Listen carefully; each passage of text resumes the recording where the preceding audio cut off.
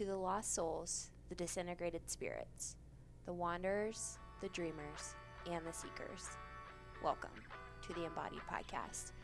I'm your host, Dr. Danielle McGinnis. Our work in this podcast will be to foster healing, transformation, self-expression, creativity, and the development of consciousness. So with our intentions grounded firmly, let's settle in and do some integration work. Hey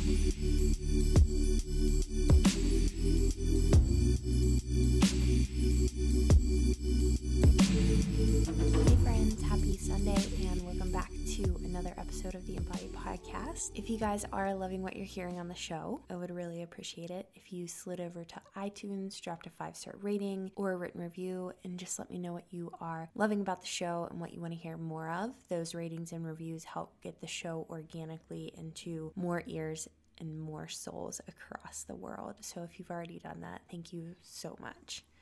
So on today's episode, I just want to do a short episode on something that came up when I was actually doing a one-on-one consultation call with somebody who was looking to do one-on-one work with me.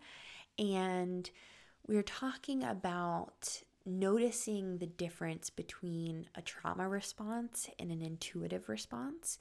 And those things can get really kind of mucky, murky, and uncertain when we haven't taken the time and space to discriminate those different sensations and instinctual responses in the body. And so as I am engaging in this current book club that my fiance and I are running, Trauma in the Soul, we're currently on chapter 3, which talks about this archetypal figure called Dis, which is the embodiment of disconnection, dissociation on the negative side, but on the positive side, it's discrimination.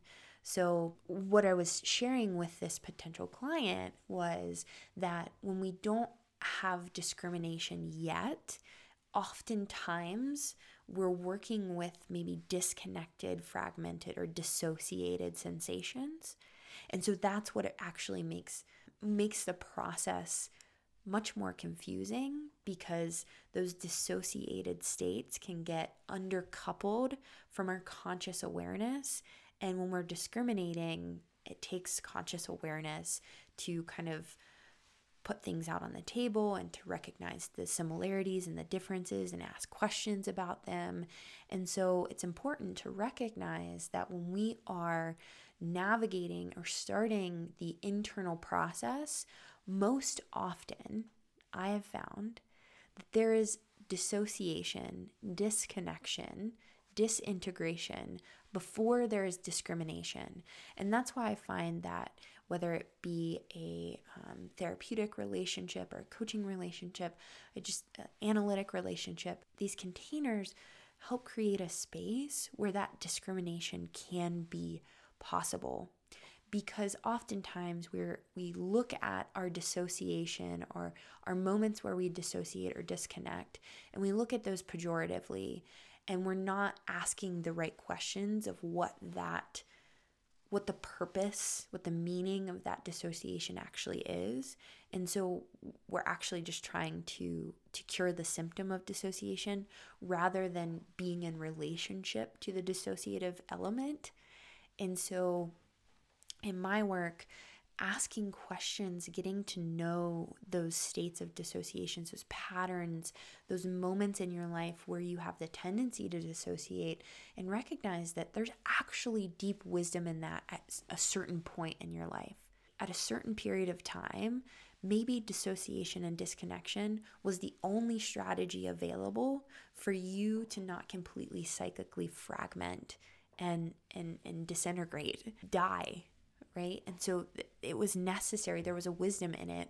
But what happens is oftentimes those old survival states and those adaptive states carry on in the unconscious, and we start living by those survival or adaptive patterns rather than the patterns that life is wanting from us.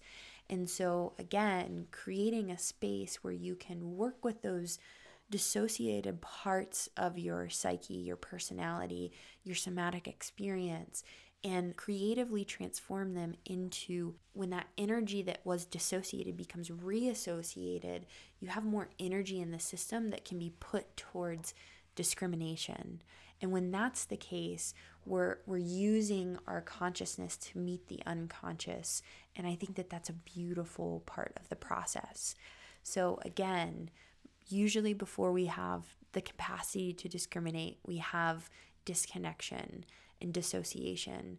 And there's nothing wrong with that. We don't want to shame ourselves for that and push our dissociative states farther into disconnection, but meet them where they're at and figure out the patterns, the wisdom that was in it in the past, and what that energy is wanting to be directed towards in the present. And typically I've found that just the energy that goes into staying dissociated can be creatively alchemized into discriminatory energy, which is amazing and so helpful for the personality and the development of the personality.